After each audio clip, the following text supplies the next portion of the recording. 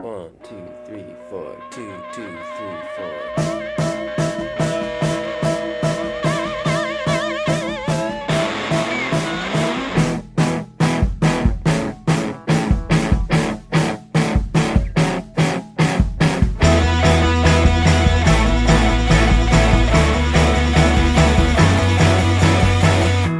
Hey, welcome back to That Was the Worst Podcast Ever. We're back, baby, and we're better than ever. Jordan is here. I'm here with my friend Jordan Clausen. He's a singer-songwriter. You can listen to his latest single, Nico. It's out now, and you can stream it on Spotify. Jor, why are you still on Spotify? Why didn't you pull your music? I know. I'm just... Honestly, it was a really tough decision because, because Joe Rogan is just, the worst thing that's ever happened to the world. Worse than Putin. You missed out on some good publicity because it could have been Neil Young and Jordan Clausen pulled their music off of Spotify. Neil Young, Joni Mitchell, and just recently Jordan Clausen. It would be headlined. I know you'd be mentioned with those big names, but you decided not to get that free publicity. So yeah, I mean, man, we could go into it, but I personally think that stuff's pretty silly. But but all that to say, listen to Jordan's newest song, Nico. It's great, Jor. Thanks. And I texted you and I said, "Oh, I should say my name is Justin. I'm Jordan's friend. I live in Calgary, and I'm a pastor." Okay, there we go. But I texted you and said, "Could you send me a private tutorial of how to play Nico on guitar?" And you did it. Mm-hmm. That was just some real friendship right there. Real sweet friendship. Yeah. Nico's actually about you. I didn't know if I told you that. Well, I'll cut this out if we need to, but isn't it about a friend that goes down the conspiracy theory hole? It's kind of a lot of, I feel like a lot of people are there right now, or have family members or friends. And so, yeah, I mean, it's inspired by a few people. I don't want to be too mean, but yeah, there's one guy who's kind of an acquaintance, and he's a flat earther. Oh yeah, like he's not trolling. Like he really believes it. Yeah, he's. I don't know him that well, but he's a friend of a lot of my friends, and they were kind of like, "Oh my gosh, like how do you get to this place?" Just wild and kind of like unapologetic about it. Just kind of like you got like. Do the research, man, and you'll see too. And it just, I don't know, it's a bizarre time in history because we have more information available to us than ever. And so you'd think that people would be getting getting smarter. Right. But it actually isn't doing that at all. It's kind of doing the opposite thing. And that's not to just say, right-wing conspiracy theories. It's everywhere, it's on all sides of the aisle, and yeah, it's so weird. Yeah, and we're living in a tough time, Jor. Yeah. And that's part of the reason why we had a long break is Jordan and I have a lot going on in our lives, and it's been tough. So we took a little short break, but we're back because we were getting 2, 3, 4 emails asking us to come back. And and I just thought now more than ever, we need to give people a reprieve. We need to create a respite. We need to just create this soft landing pad where we can talk about Sufjan Stevens and we can put the worries of life on the back burner for a moment. And so I don't know, Jordan, this is pretty important. We're doing this for the people. What do we need right now, Just? Sincerely. Well, you know what we need, Jor, is we need to end war. Yeah. we need to come together. There's too much division. Yeah. We need to love our neighbors as ourselves. Hmm. And we got to create good art. Yeah. What would you add? Well, I liked that video you sent me yesterday. It's this. Oh, it's like this. Instagram she's getting mom. really roasted right now. Really? Yeah, like it's being covered by news outlets. Oh yeah. I sent Jordan. You guys have it's probably been played out by now, but it was an actress that appeared on the reboot of 90210, and she basically just said, "If only I was Putin's mom," and it was kind of like a spoken word piece of like, "I would have just nurtured you, and then this wouldn't have happened." Yeah. What did you think about that, Jordan? When I watched it, I just thought Jordan has to see this like right away. Yeah. I showed Olivia, and she couldn't watch more than 5 seconds of it. Yeah, and we of course are being tongue-in-cheek because there is this thing with celebrities which is like, people need us right now. Yeah, it's such a bizarre. Yeah, it's a really. I think the cringy thing about it is that it's just such a simplistic way of viewing the world. It's like it's so simplistic. It's so hilarious, and it also, I can't help but feel like it's very self-centered.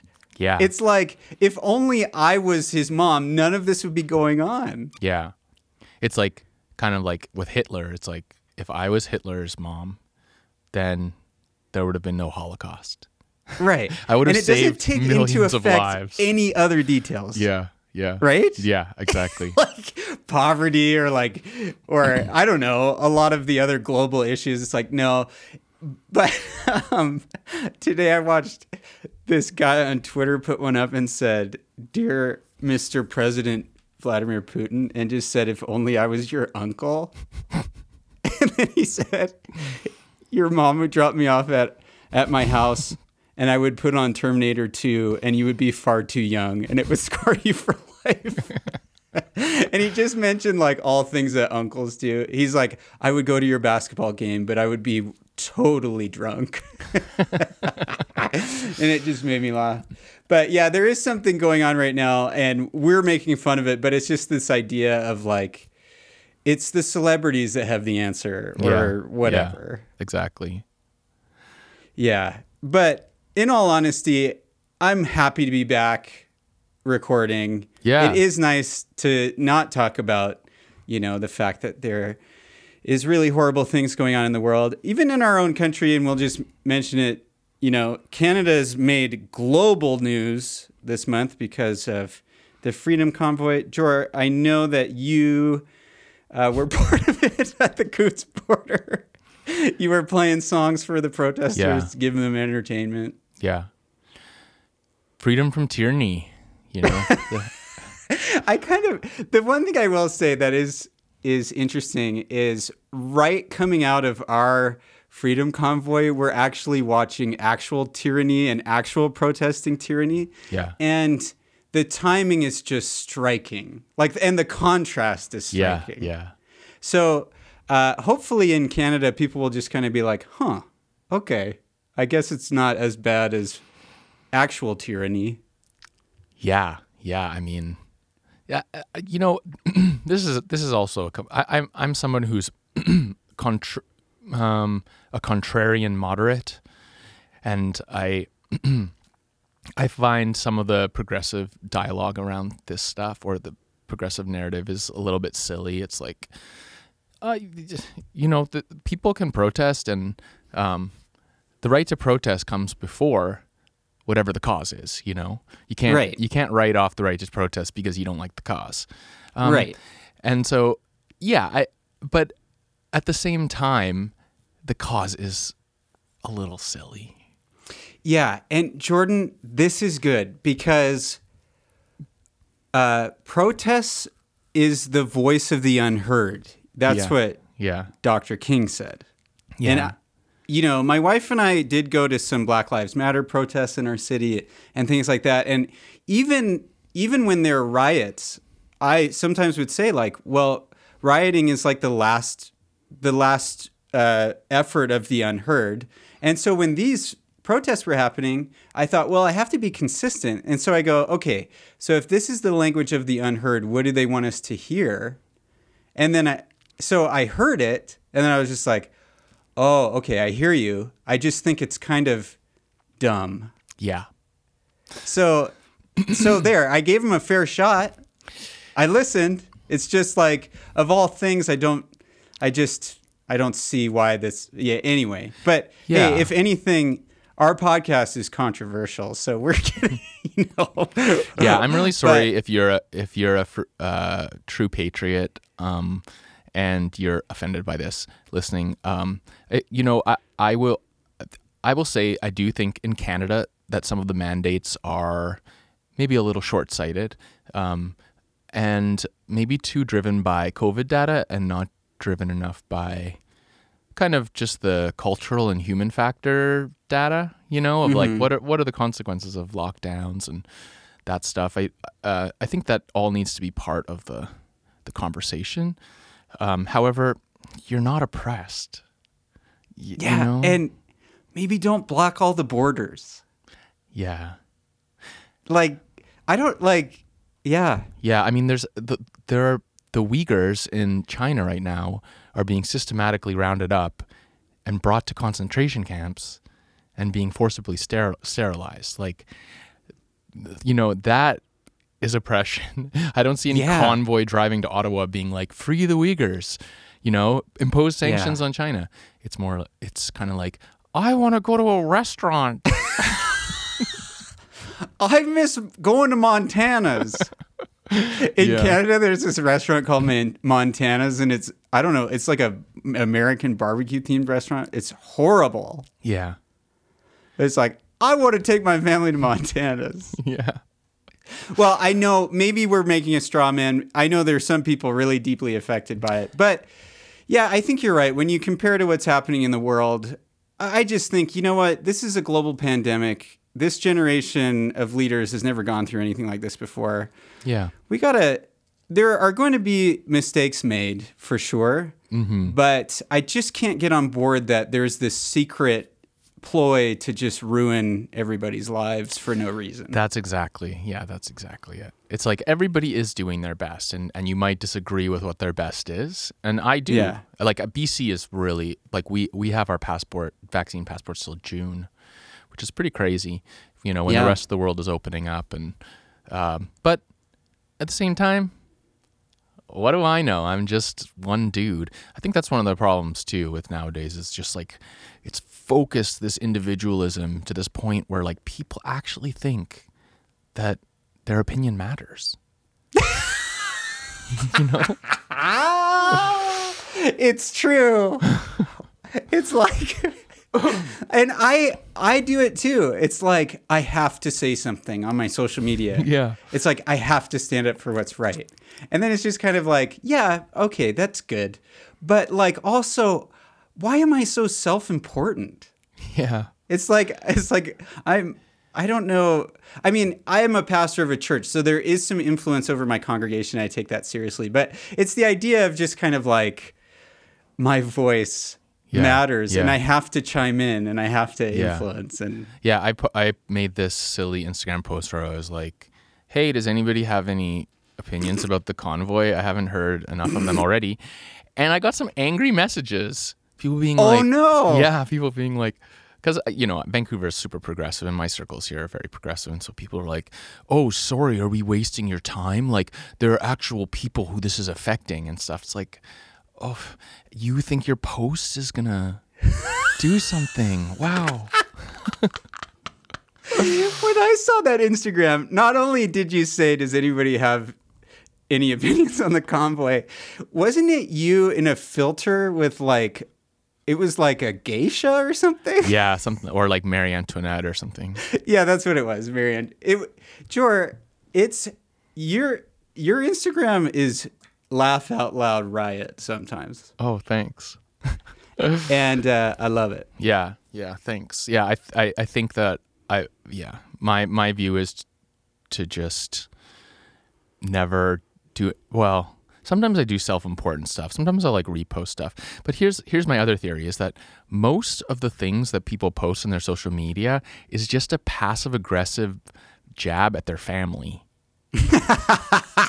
It's true.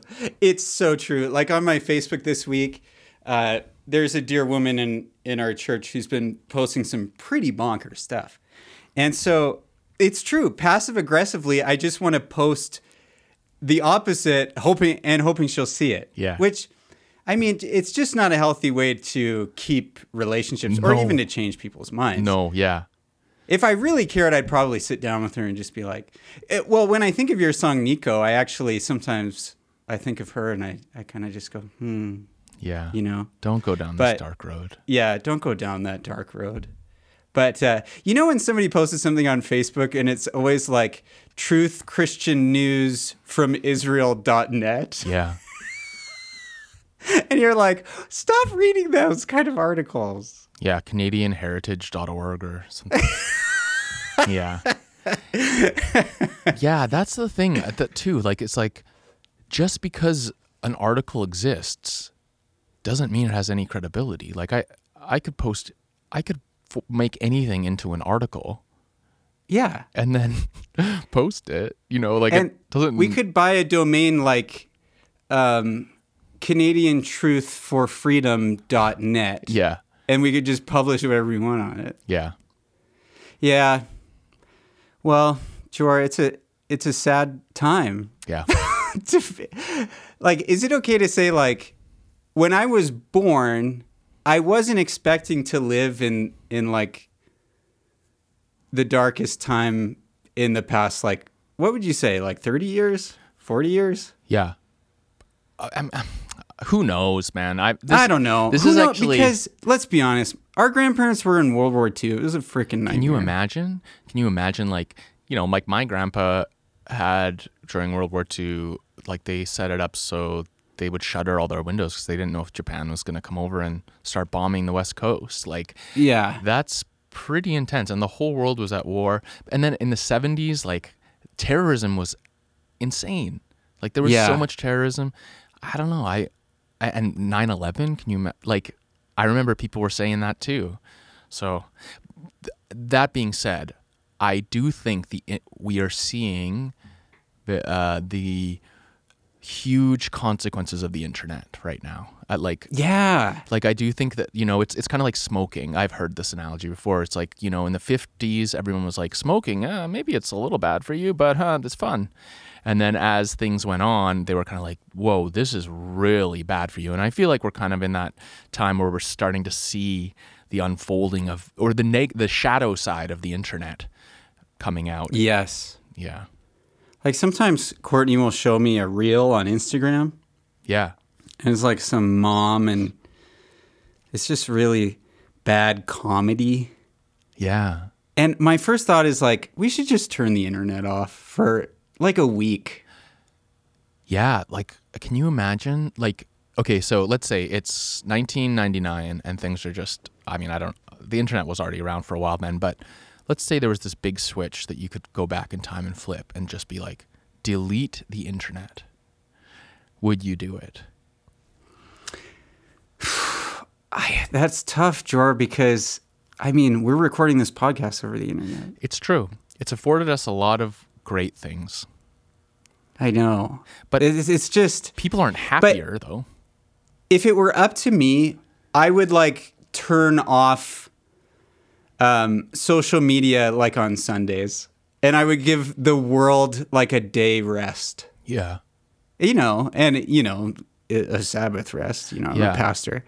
And I go, let's all just take a break. Because I forget when it was a couple months ago, Instagram and Facebook went down for like an afternoon. Yeah. And I just felt like it was a great break. Yeah. And you didn't feel like you were missing anything because everybody else was off of it. Wow. Oh, Jor, not to change the subject, but I haven't talked to you in a while. And I just wanted to know... Did you watch the Super Bowl halftime show? And if so, what did you think? Yeah, I did watch it, and I thought it was awesome. I'm glad you said that. Yeah. It was, I loved it because it was, it just represented that era really well. I remember that era. I wasn't really into that music when I was that age, but it was just so nostalgic. And then, Yeah, it was like I found that I was off my seat.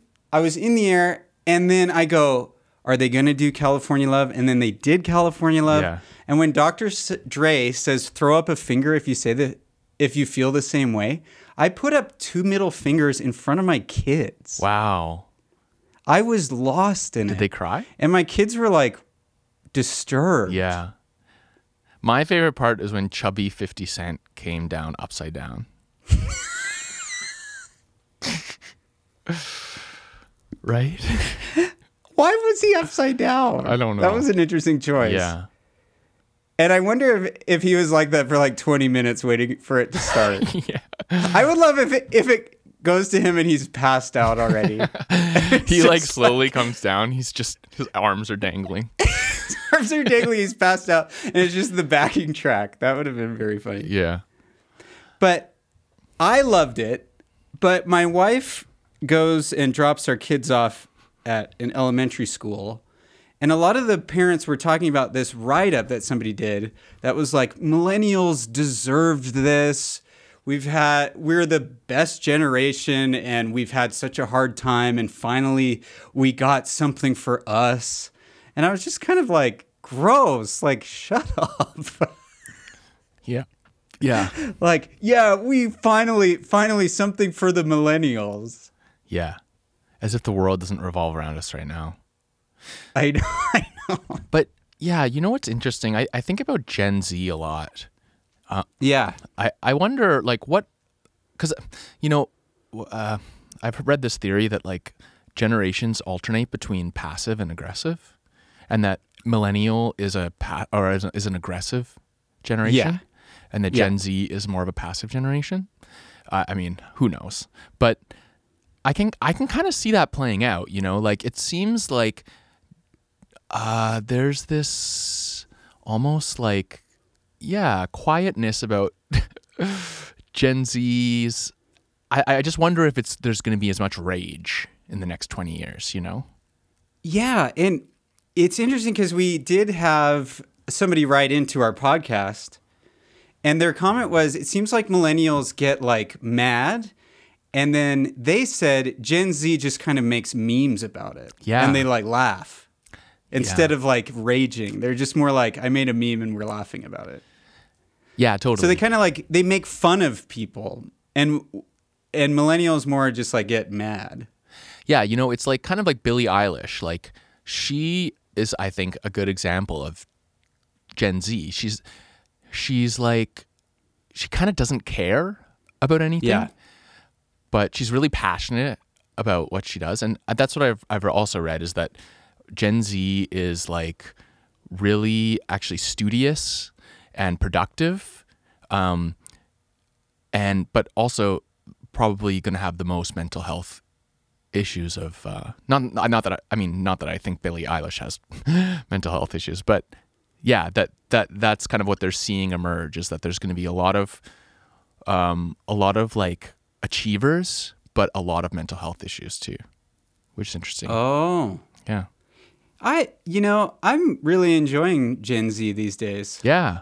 They're wearing those dangly cross earrings. Yeah. My studio partner here, he's got, he's in his 20s though, but he has these dangly earrings, and one says pee-pee and one says poo-poo.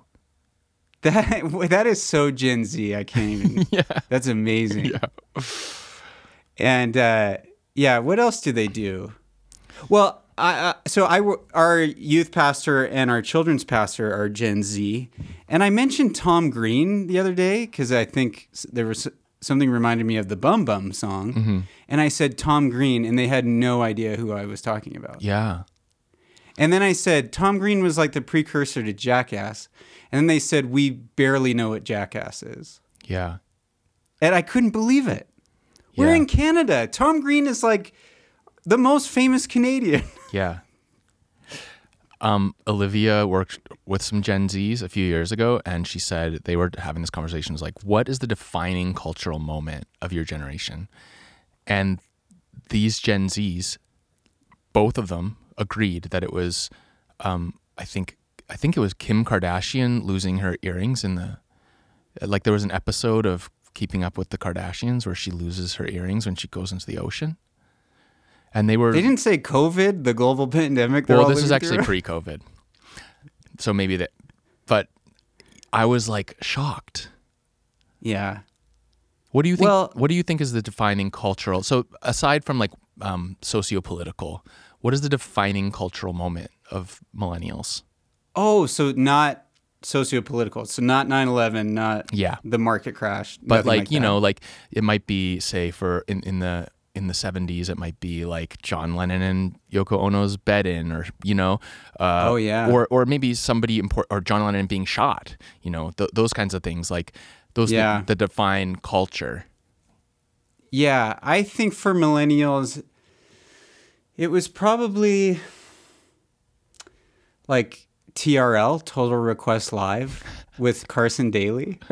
That was really important to us. Yeah, that's it was true. like how we gauged like what was popular and cool. Yeah, for Gen X, it was for sure when Kurt Cobain shot himself. Yeah, what do you think of Gen X? Yeah, Gen X is interesting. I think, again, it would be a passive generation. I think that's kind of true. It is kind true. of an in-between generation. Sufjan is Gen X. Yeah, that's true. Yeah, I mean, I love Gen X. I think they're great. I noticed that there's I don't know, actually. What should I say? I think Gen X, when I think of Gen X, I think of kind of like a lot of the adults I grew up with that were like really, I grew up in like charismatic Christianity. And then a lot of them have slowly drifted into like hard right-wingism.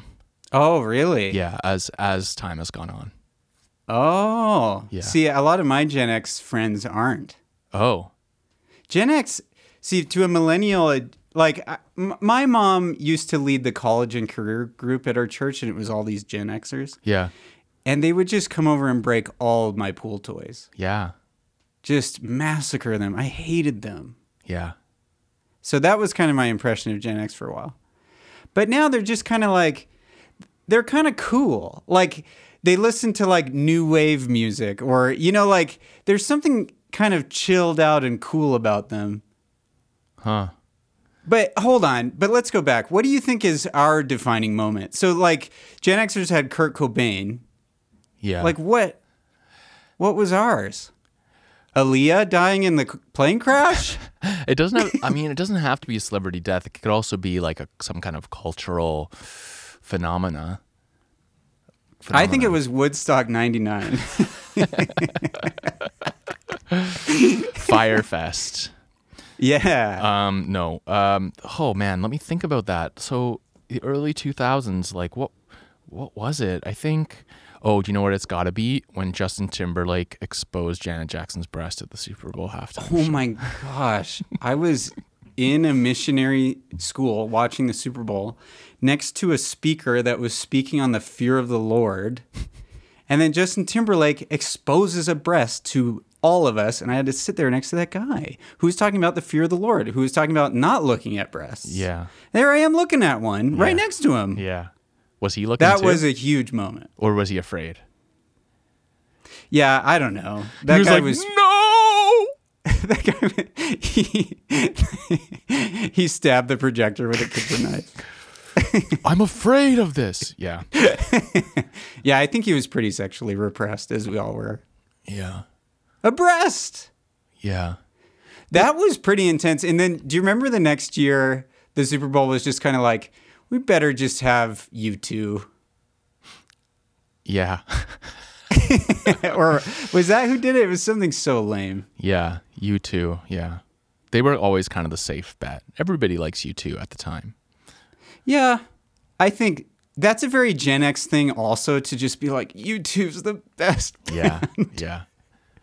I mean, yeah, U2 is an interesting band. Like, what a complex. I mean, I'm. This might piss people off even more than the Convoy talk, but I think U2 is an interesting band because they've put out a lot of really, really terrible music. Like They have truly made terrible. like complete shit. Yeah. Like it's so bad. And yet, you have to credit this band for like first coming out with this really original sound in the 80s, Yeah. recreating themselves in the 90s Yeah. successfully, and then recreating themselves again in the early 2000s really successfully. Like Yeah. not a lot of bands have had kind of two rebirths like that. I can't think of very many at all. Like really successful ones where they're like hitting like the mainstream every time. Yeah. And so to their credit, that is a great feat. But I would just say, you know, Bono, I read this thing where Bono said, if we ever release another terrible record again, we're quitting. And I'm like, Bono, you haven't stayed true to that. Yeah, you would have quit like a while ago. Yeah. When you like the other thing I asked my Gen Z pastors that I work with, I go, what was it like when U2 forced their album on you? Gen Z hates that day that U2 made them have the album. Yeah. They like really hate it. Yeah. That might be their moment. Yeah.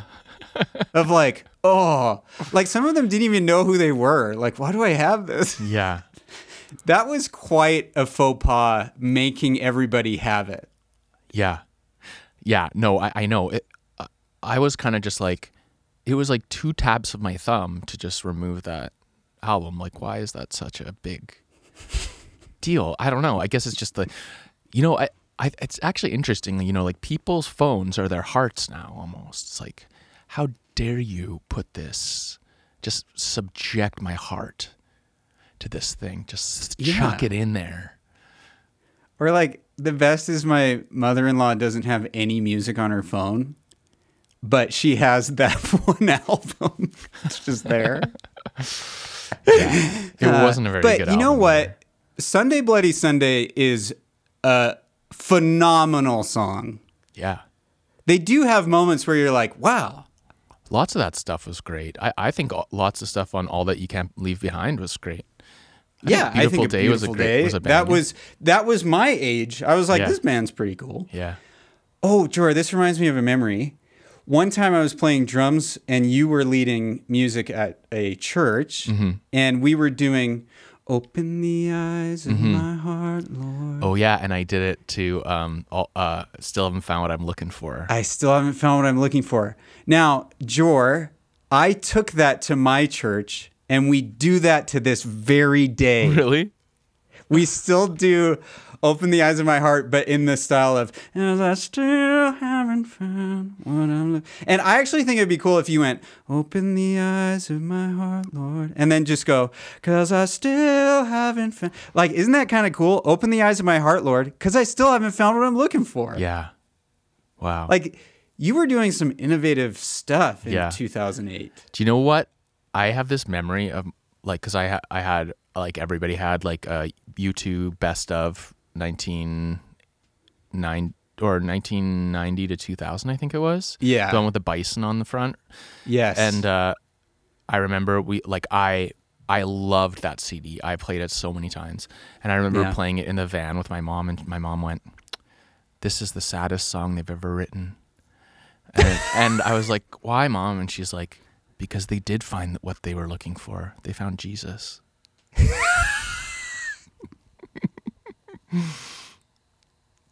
And she listens to this podcast, and she's probably gonna get mad at me. It's just funny because she's not that way anymore. Yeah. But yeah, our parents just took every opportunity they could to just teach us about Jesus, like any moment. Yeah. It's like, this is so sad because they have Jesus. Yeah. Or I had a memory the other day. Oh, yes. I was watching Star Wars with my kids. And I remember my mom made me feel so weird about Star Wars because of the Force. Yeah. She was like, this is witchcraft.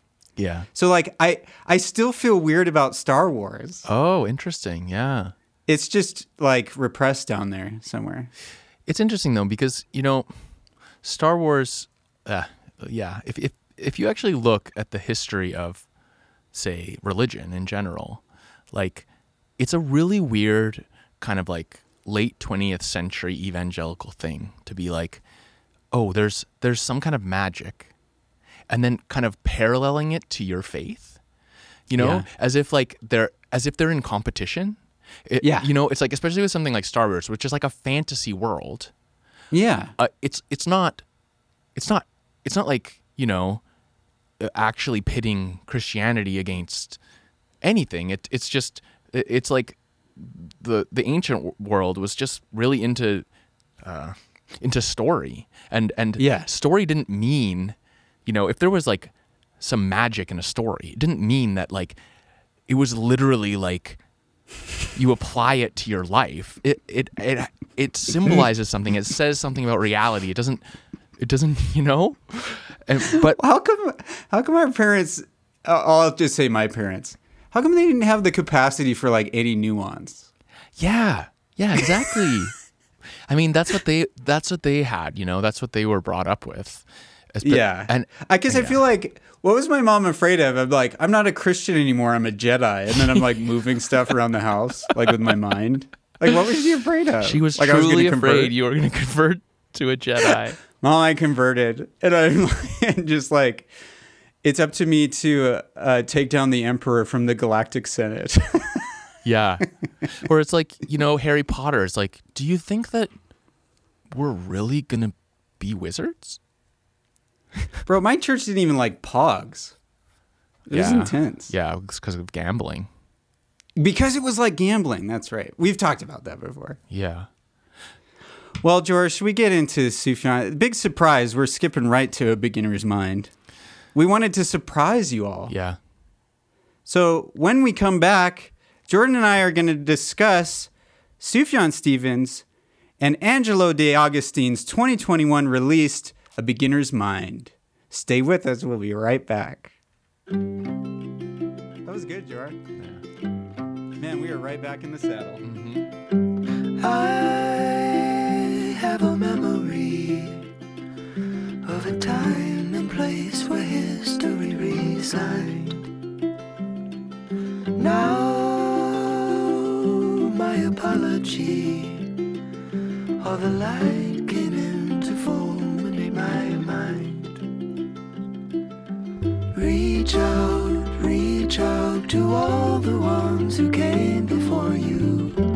Ponder what is right, you and I in defiance. Speak out the calm. And welcome back to That Was the Worst Podcast Ever. This is Jordan, joined by my pal Justin. We're talking about A Beginner's Mind. A little caveat. I don't want to say too much, but have had some pretty intense mental health struggles in the last 6 months. So I have not been listening to a lot of music. I don't know. I know that I in the ether love this music. I know I love this record, but I haven't listened to it that much yet, so I don't know it that well. So yeah, just so you know, Justin will be taking the lead. And to our listeners, thanks for sharing that, Jordan, and we love you and we're with you. And nobody's going to pick on Jordan for not listening to this too much. Okay, everybody out there? Yeah. So the reason why we're skipping our order is just simply because I just wanted to have fun this episode. We were supposed to talk about that piano record. With Nico Andre or whatever? What is it called? Isn't the guy named Nico Andre or something? Yeah. Or Timo Andre. Sufjan plays piano for a while, and I just would rather talk about this. So we're going to talk about this. But we'll go back to we are committed to covering every Sufjan record. Here's another question before we get going. This is going to come to an end one day. Like, we have a limited capacity of material. And Justin and I, for a long time, have been discussing, where should we go after this? What should the podcast be about? Should we just still focus on Sufjan? I mean, how many hours of Sufjan talk can you do? We've come up with a few concepts, but if you have any ideas, please write us at twtwpe@gmail.com. Yeah, give us some ideas. Because obviously we don't want to pivot so hard we lose all of our Sufjan fans. Yeah, exactly. But we So- also would love to explore something new. Yeah. Which is what Sufjan and Angelo De Augustine decided to do with this record. Yeah. So a little bit of background is they recorded this in a cabin where In the they were woods? watching movies every day. Oh, yeah, horror movies. Not all, some horror movies. Oh, okay. But so they created this album where basically they would just write songs together based on what I assume were movies they were watching. And to me, this is like so Gen X, the movies, some of the movies they picked. I'm like, oh my gosh, Sufjan's like such a Gen Xer. Yeah. And Angelo De Augustine, who, were you familiar with his work before this album came out? No, but I have listened to some of his solo stuff since, and I really love it. Yeah, he's really good. And same for me, I wasn't really aware of him. And kind of unfairly, everybody talks about this Sufjan record, and sometimes he gets left out of the conversation. But he's equally as prominent, and maybe even more so than Sufjan on this record. Yeah. But no, I'm not complaining. He's great. Yeah. And his album cover is what I assume is a picture of him as a little boy with like a snake on his shoulder. Mm-hmm. And I am emphatic that every singer-songwriter should just pull out old photos of themselves as children. And it helps if you look a little melancholy. But if that's your album cover, I'm listening. Really, see, that you're just showing how chuggy you are right now, I think. I like it. I like seeing Angelo De Augustine with a snake on his shoulder. He's a little melancholy That little is kid. such a trend. And it's and I feel like it's a little bit of like a 2017 trend.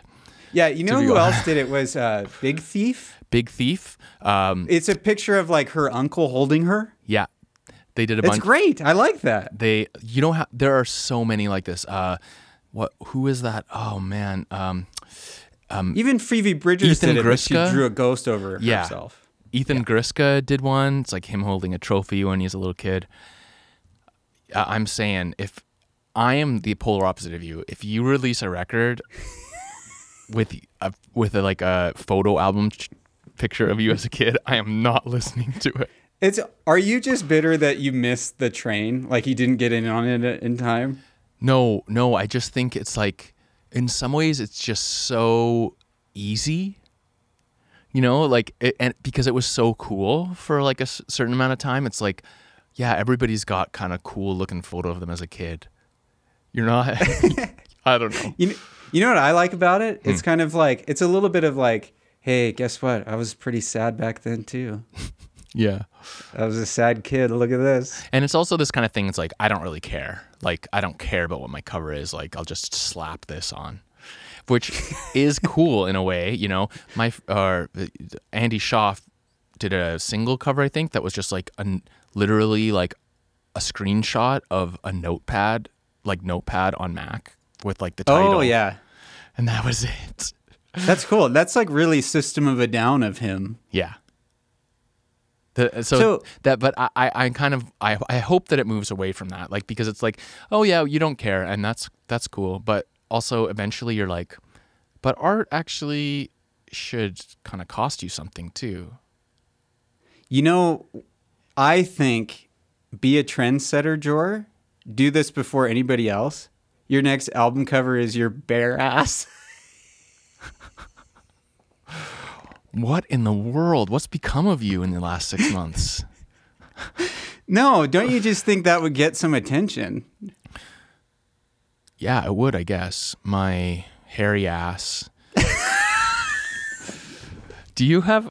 Okay, this is getting really a little bit gross, but do you ever meet people who have...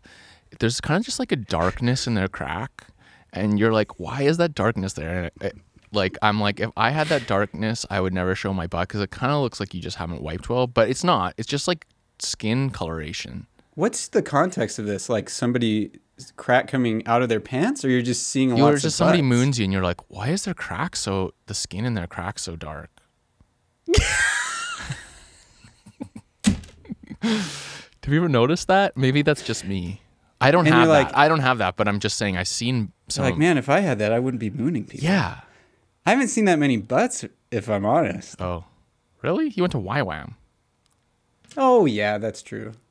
Yeah, there's a good mix of butts. Yeah, I don't know how to comment on this. I still remember this shocking moment in like grade 2 where this other kid mooned us, and I just saw his nutsack hanging between his legs.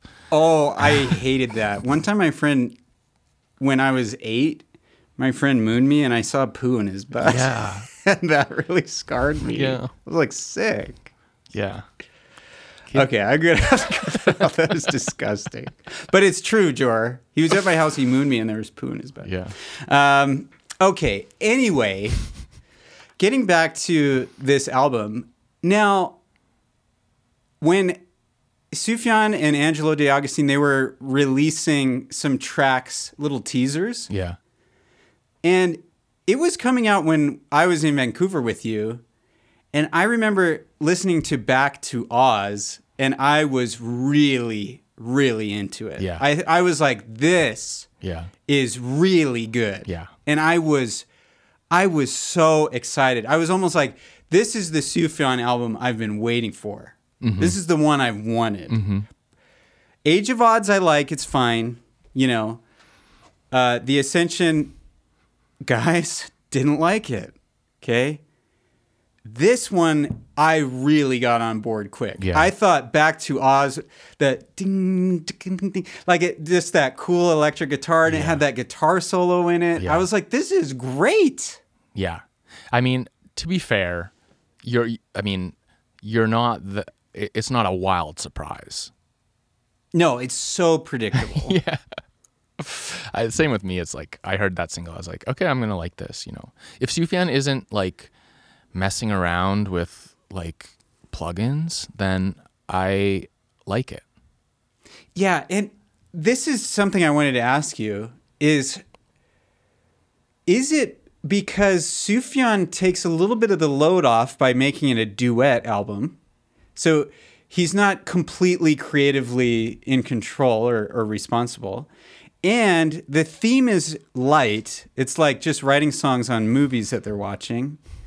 It almost created this perfect storm of like fun, creative, really good songs. I don't know what to say. And I don't know if Sufjan does better with these kind of concept album things, like that perfect constraint around him or whatever. But at least in my opinion, this album, Sufjan gets back to what I really love about him. Yeah. What do you think? Yeah. Does he need like a gimmick or something? Because No. the Ascension didn't really have a gimmick. It was just him not wanting to be folk and wanting more computers and stuff. Yeah. Can I also just comment? I love the way Americans say folk. Folk? They say folk. What do you say? Folk. Folk. Yeah. There's an L in there, bro. Yeah, it's silent. Folk. No, it's not folk. So if you'd be like, hey, folks. Yeah. Hey, folks. Really? Yeah. See, Yeah. I say folks. Maybe I'm Hey. totally wrong, but I'm pretty sure that folk is the right way to say it. How do you say RUINED? Ruined. Okay, it's just my wife then. My wife says ruined. Ruined. Like RUNED. Yeah, like ROONED. Ruined. Like the runes in Lord of the Rings. Yeah. Right. And I'm like, it's ruined. Yeah. There's an I. It is ruined. It's hilarious. Courtney. But anyway, wow, do we digress? Yeah. But Jor, do you think that does Sufjan need a gimmick to get him out of his head? That's what I think. I just think he's the kind of artist that likes to play, and that's great. I wouldn't want him to just put all folk records. I guess I just like don't happen to like some of the not that the Ascension was super experimental, but I just And not that it was like that bad. Yeah. But I don't know. Yeah. There's just like I don't this like listening to it. I Americana- don't return to it. Yeah. Sufjan just does Americana really well, or this feeling of Americana, you know, like driving through Northern California on a road trip or something, that kind of music. Yeah. It's like, I don't want to hear the like sounds all the time. Well, it's funny you mentioned that because I really love this album because I was going hiking this past summer and I had it downloaded on my phone and I would just hike in the mountains and listen to it. And it was just a perfect soundtrack for that. So I have like these memories of the mountains and being alone and listening to it and really enjoying it and enjoying Angelo De Agostine's voice and how they kind of take turns like being featured the most on a song. And sometimes you have to listen closely to hear Sufjan doing harmonies on a song because it's really just Angelo doing his thing and then they switch. But it sounds like a Sufjan record for sure. Yeah. Why don't we take a listen to Back to Oz? Because I'm pretty sure that was the first song I heard. Let's listen.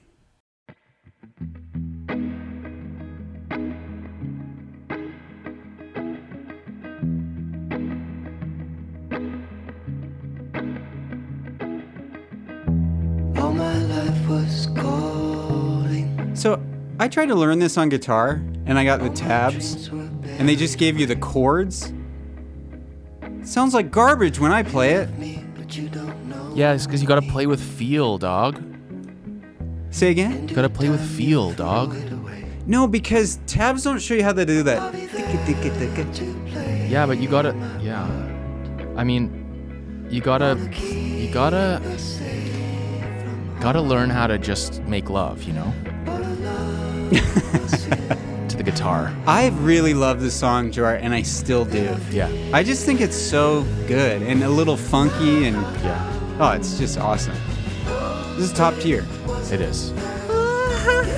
Yeah, it's so good. What do you think of the album Okay. cover?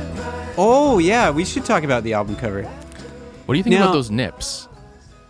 Yeah, prominent nips. Yeah. Which I bought this on vinyl and my kids were like, "What is that?" Now I have yet to confirm this anywhere else, but I heard some hearsay that they actually hired an African artist Oh. that does these really elaborate kind of airbrushed paintings. Yeah. And we were just talking about album covers. This album cover I think is awesome. Yeah. I love the art direction of it. I love the feel of it. It's really cool.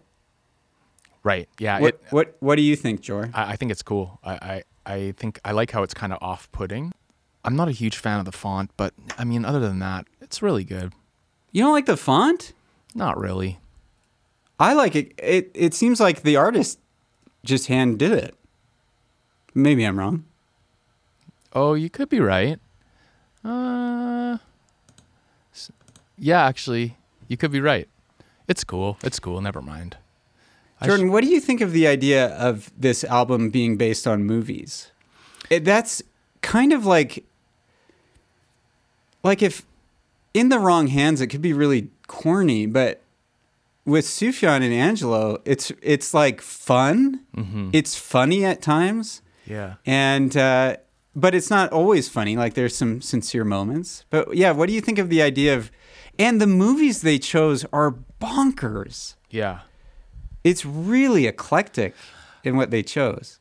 Yeah. I mean, I think here's the thing, right? It's like you can only write about your own life so much because most people. Here's the sad reality: life is really boring a lot of the time, and so I think that artists choose themes because they're looking for somewhere to aim their arrow, you know, that isn't just like, I'm sad, or I'm happy.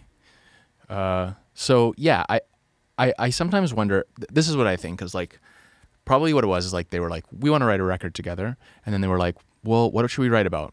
It's a really great thing to do is choose a theme because then you have a direction. Mm-hmm. And then probably it was like their publicist that was like, what's the story behind these songs? You know, like, I don't, like, for this kind of record, I don't think it's like necessarily like vital information that they were writing them about music. I mean, writing them about movies. Uh-huh. It's just kind of like an interesting side. I think I would equally enjoy it if I didn't know that fact. Yeah. But there are some moments that make me laugh.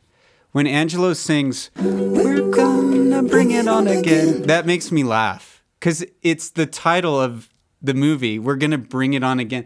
It's Bring It On Again. It's like a straight to VHS sequel of Bring It On, and they wrote a song on it. And I think that's funny. Yeah. It's funny to me. It is funny. And so here, I'll show you, Jor. I have a list of movies that they chose. Mm-hmm.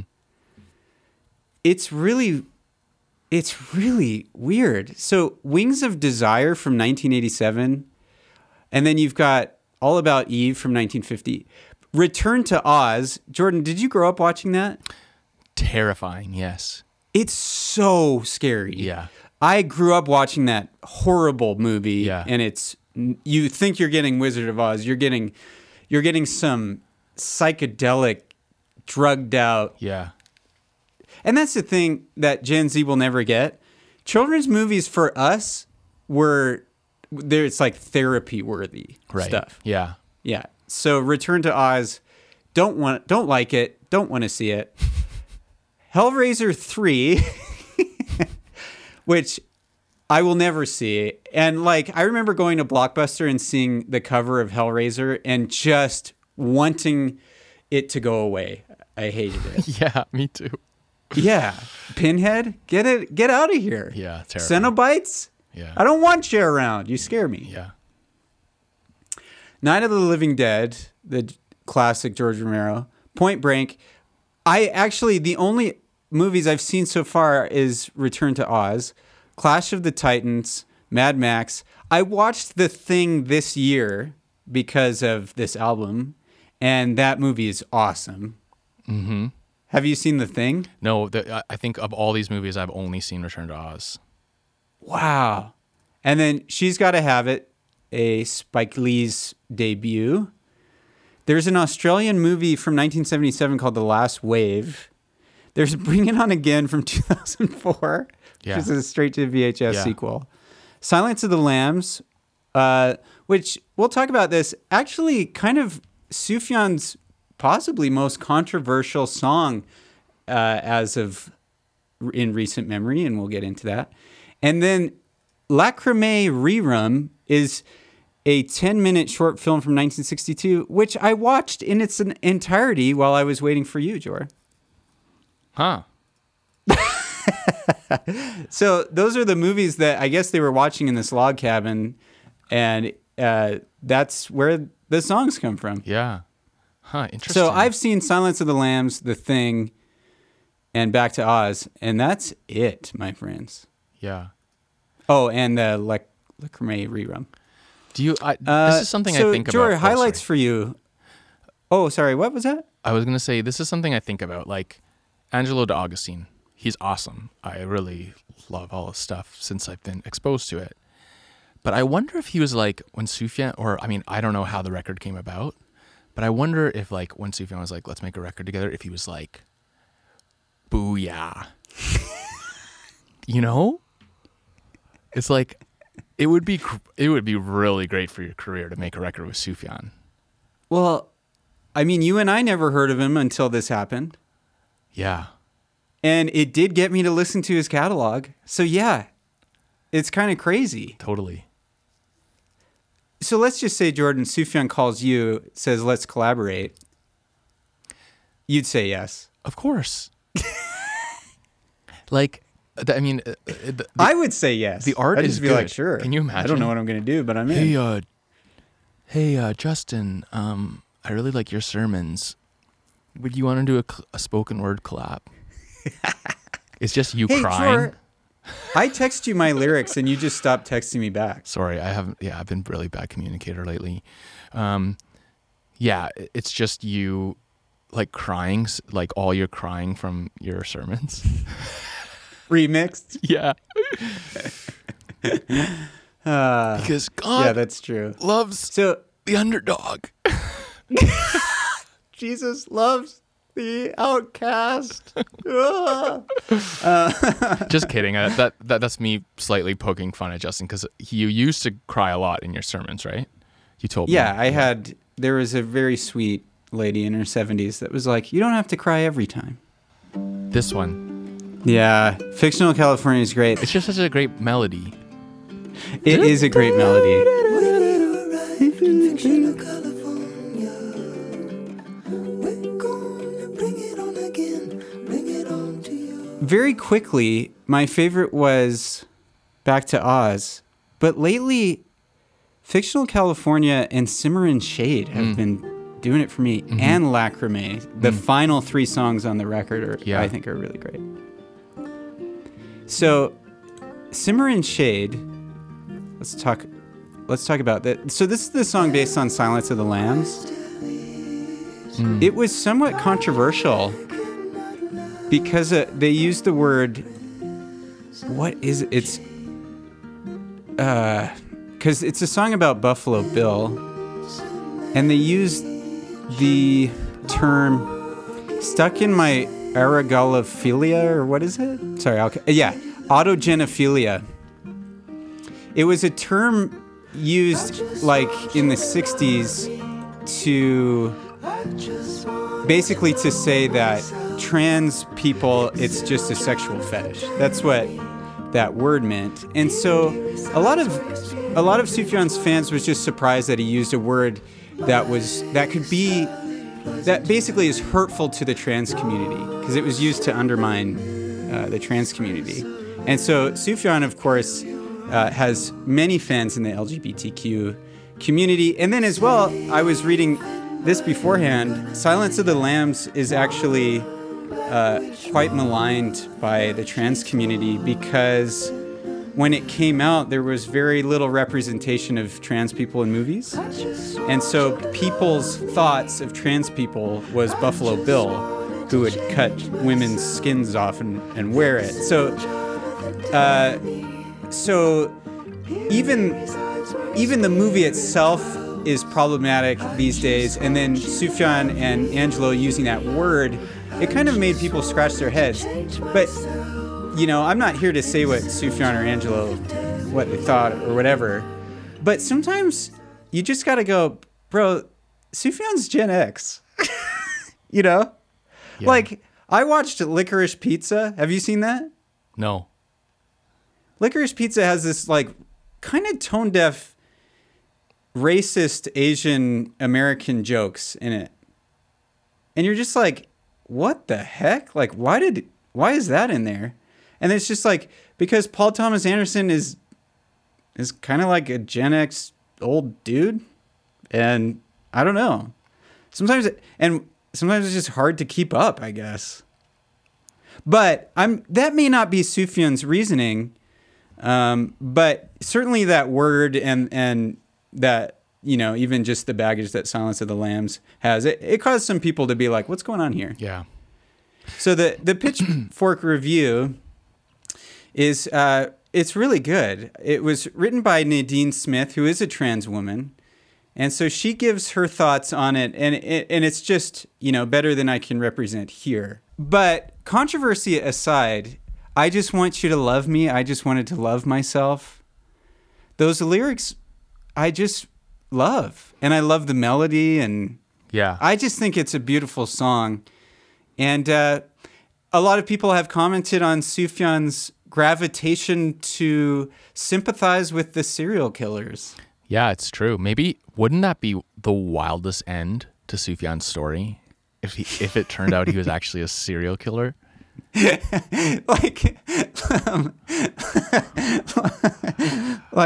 John Wayne Gacy Jr., he was just like being literal. Yeah. He's like, look beneath my floorboards. Yeah. Everyone was, thought like, it was like this literal? crazy metaphor about everyone's darkness, but it's actually literally there are people underneath his floorboards. I would be heartbroken. I would be totally heartbroken.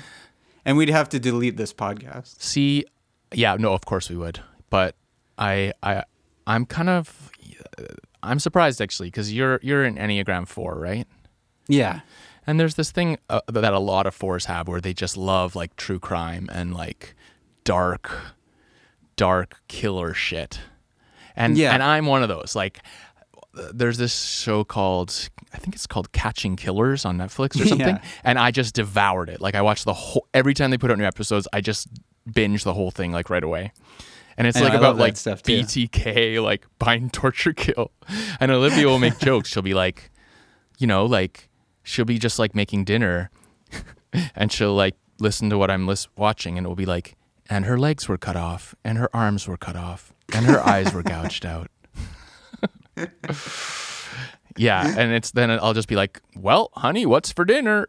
And then just, you know, or just like be sitting in bed, like watching like something about like some person like Jeffrey Dahmer eating people's brains, and then I'll be like, well, time to sleep. Just close my computer and go to bed, you know. I don't know what it is. That's my mainstream wife, Courtney's like that. She can watch the most disgusting true crime and then just sleep like a baby. But if it's fictional and it has scary music, she's just like, I'm done. Yeah. But you're like, she listened to a CBC podcast. No, or maybe it was Global or something. It was true crime in Calgary, in our city, of like people being murdered. Yeah. And I was like, this doesn't upset you? She's like, I don't care. I was like, but if we watched like Texas Chainsaw Massacre, she won't be able to sleep. Yeah, about a made-up guy. I'm the same way. Like if it's like, I hate horror because do you know what it is? It's just like true crime is just like like most people are, let's be honest, pretty boring. And while like serial killers are horrible, evil, terrible, at least you can say about them that they're not boring. Their lives aren't boring. And I just, there's just something really fascinating about that to me. Just the bizarreness of it's like real life villains. I don't know. It's so interesting to me. Like, what drives somebody to like drive around a city shooting How could people? somebody do this? Yeah. I hate horror movies, but I got into a few this year. Oh. And none of them really affected me, but I watched Hereditary. Yeah. That movie effed me up. Yeah. Ooh. Yeah, I would never watch it. I had trouble sleeping, and I got up to go to the bathroom the night I finished it. And as I was walking out of the bathroom, Courtney was walking towards me. And this is the middle of the night. I let out a loud scream, just a full, ah! And I woke up the kids, everything. And she was like, what's wrong with you? And I was like, I just watched Hereditary and I'm scared. Anyway. Olivia, okay, my indie wife, she can't she can't watch a second of Breaking Bad. Really? Like, it terrifies her. You know, he's just a high school teacher. I know, but like I one time I was like, just come watch it with me. And it was this scene where Walt had just come from like a cook, and he was like looking at the ultrasound of his baby. Mm-hmm. And just the fact that he was lying to his wife was just like so disturbing to her that she just couldn't watch. She can't watch it. I think it's like she hates like untrustworthiness and like deceit. That's what scares her. 'Cause she's so not like that. Yeah. She's an Enneagram 6, so she's very like loyal. But then we watch like other things that are like super dark. As long as everyone's like straightforward about who they are, she's fine with it. Any other highlights on the record? So, yeah, you know, Simmer and Shade, I just love it's Buffalo Bill saying, I just wanted to know myself, which is incredibly sympathetic. Oh, now I know what I want to say. I think Sufjan identifies with serial killers. My theory, and I know hypothesizing isn't always the kindest thing to do when you don't know for sure. But I think probably being gay and being Christian and probably feeling like he has dark secrets like these serial killers and probably living in shame. I think it's actually tragic and very sad, but I think he identifies with these characters that when you look at this song, he's so sympathetic almost in saying like Buffalo Bill was just trying to learn who he was. And I think he's not actually talking about Buffalo Bill. I think he's talking about Sufjan. Wow. That's deep. So there you go. Yeah, wow. Any other highlights or lowlights on the album? I mean, in all honesty, I think this album doesn't have many lowlights. Pillars of Souls is a little scary for me Oh, okay. because that's the Hellraiser 3 song. Right. And I read a synopsis on it, and it's like a Cenobite comes from hell and has to like corrupt something. And I'm just like, Sufjan, don't watch that filth. Yeah. Reach Out is a great opener. Man, I love this album, Jor. And I know that, you know, and thank you to Sufjan for introducing us to his friend Angelo. Mm-hmm. And congratulations, yeah. Angelo, for getting a 20 level up on your career that you deserve. Yeah. You won back us older millennials on this one. Yeah. What have you been listening to lately that's not Sufjan? Yeah, good question. So, I'm not that good at finding new music. Mm-hmm. This morning I listened to a lot of Rage Against the Machine because I needed to hear some kind of anti-war anthems. Yeah. I've been listening to Stranger in the Alps a lot, Yeah. which is the Phoebe Bridgers album. Yeah. I'm so boring. You love that one. I've also been listening to Semler, Mm-hmm. which is a Christian openly gay artist, Mm-hmm. and she's touring with Reliant K. Okay. And I just kind of find something really beautiful about this Christian kid that grew up listening to Reliant K and feeling closeted and not accepted in the Christian community. And then as an adult is opening for Reliant K. Like, I just love the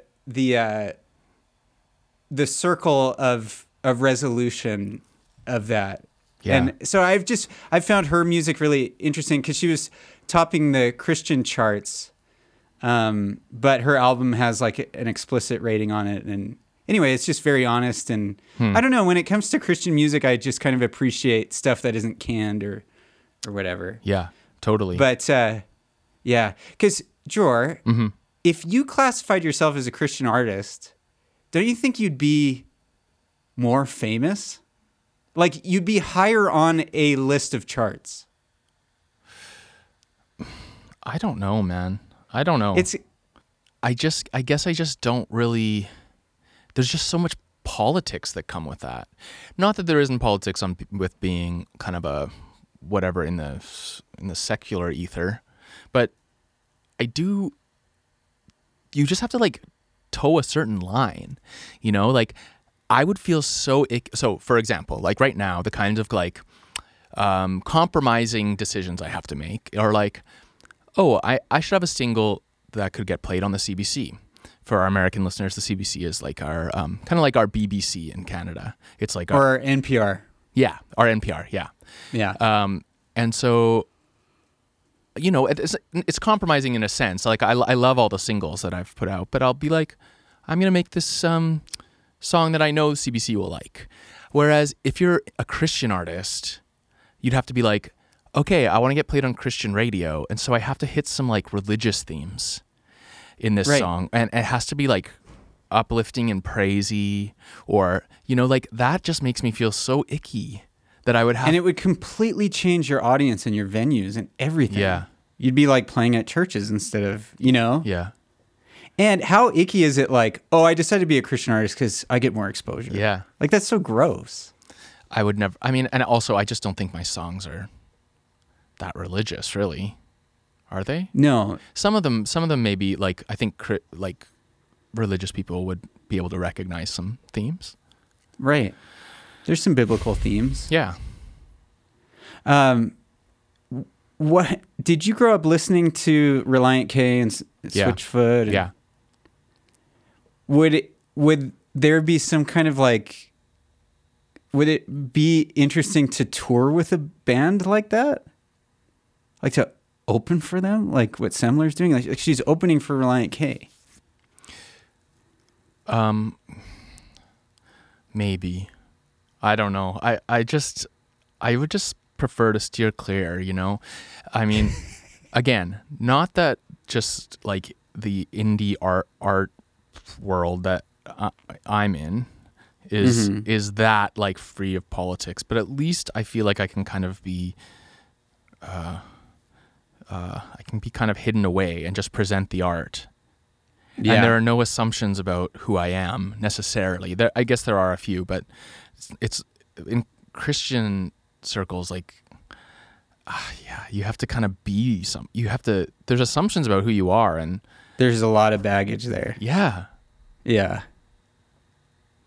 So, yeah. Well, what do you think the greatest Christian artist of all time is? And Sufjan's off the table. Like CCM. Yeah.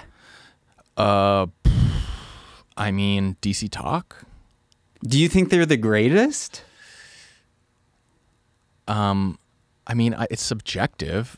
You know, actually, I read a Pitchfork review on Jesus Freak. Have we talked about this? Yeah, that came out not that long ago. Yeah. And they were surprisingly positive about it. I think the only embarrassing thing about Jesus Freak is that the titular track is Smells Like Teen Spirit. It's like such a ripoff. Smells Like Teen Spirit. Yeah, that's true. I didn't know that though when I listened to it. I love that song. No, you know what actually? Okay, so I know that there are better Christian artists. I'm trying to think like, I actually think the Newsboys have some killer tracks too. Like Going Public. The Newsboys were pretty funny too. They had they almost had like satire. Yeah. They Don't Serve Breakfast in Hell? No, see, okay, so I gotta be like super pretentious here and just be like, their first record that they made before this lead singer left, and they took on was that Going Public or before Going Public? That was Going Public. That was the last one before he left. That record is really good. It like, I still listen to some of those songs. Like there's this song called LG on it. Yeah. It's so good. It's like kind of this like 80s Euro pop rock or something. Like, right. It's actually pretty cool. But then when they started getting more kind of like cartoony, that was Week 7, did you really assume I find some solace from the letter in your room? Next life, could you kindly refrain? Or Audio Adrenaline. Love It's a big table. Yeah. That song's awesome. Family say I'm mom or dad. I don't know if you feel love at all, but I bet you wish you had. Come and go with me to my father's house. Come and go with me to my father's house. It's a big house with lots and lots of room. A big table.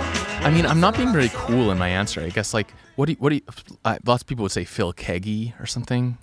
Yeah, you know who came to mind? And basically just because of his earnestness, I would say Keith Green is the best Christian artist. Oh, yeah. I found it hard to believe someone like you cared for me. You put this love in my heart. I tried but could not refuse. You gave me no time to choose. You put this love in my heart. He was just so earnest and so passionate. And it was not like, he was not necessarily like imitating anybody. And I think Bob Dylan plays harmonica like on one of his songs. Like there's just some crazy stuff going on with Keith Green, and I just think he's rad.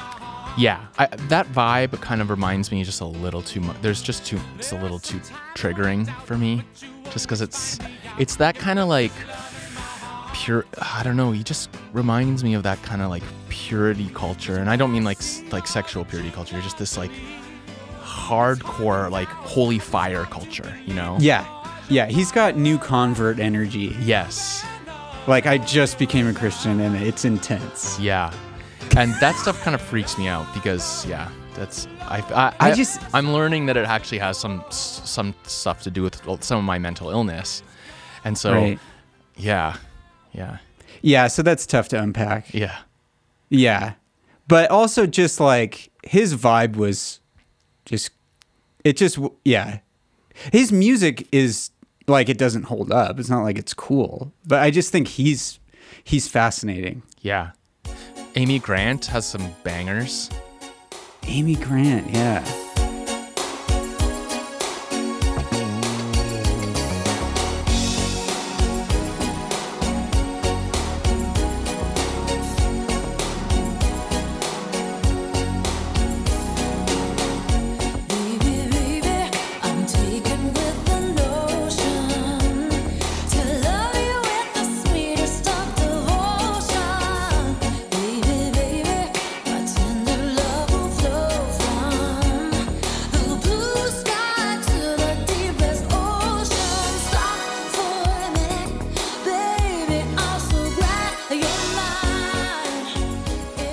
Hey, I have a question for you. You know Baby Baby? Yeah.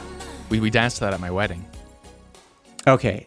As it starts to fade out, because it just fades out, I think she says, "Damn it, you're mine."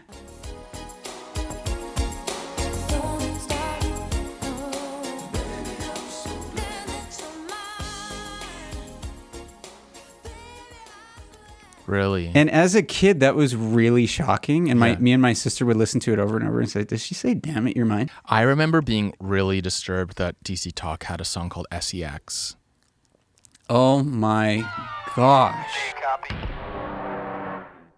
SEX is the test when I'm pressed, so back up off with less of that zest. Impress this brother with a life of virtue. The innocence that's spent is gonna hurt you. Safe is the way they say to play. Then again, safe ain't safe at all today. So just wait for the bait that's straight from God. And don't have sex or your time to die.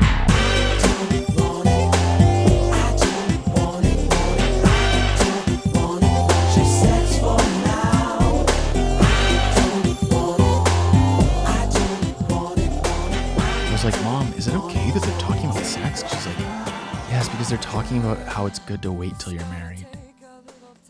Oh my gosh. My mom brought that song up to like my 4th grade teacher. And she's like, "I'm married, so I get to have sex whenever I want." And I remember she said that in front of me and my teacher. Oh, wow. I really did not like that. I remember your mom making a joke about her sex and her belly button or something when I first met her. Yeah, she likes to do that. Yeah. Yeah. I'm going to give no other context. My mom used to, I remember she's kind of open about sex, but I remember they used to do this thing where she'd be like, "Hey kids, look." And she'd stick out her tongue and my dad would stick out his tongue and they would just go and touch their tongues together. Yeah. And we'd be Your like, parents. "Oh, gross." Okay, I got to go. Okay, I gotta go. Thanks, everybody. Thanks for welcoming us back. And we hope to do more of these soon. Yeah, and remember, The dress looks nice on you. Mwah. Damn it, you're mine.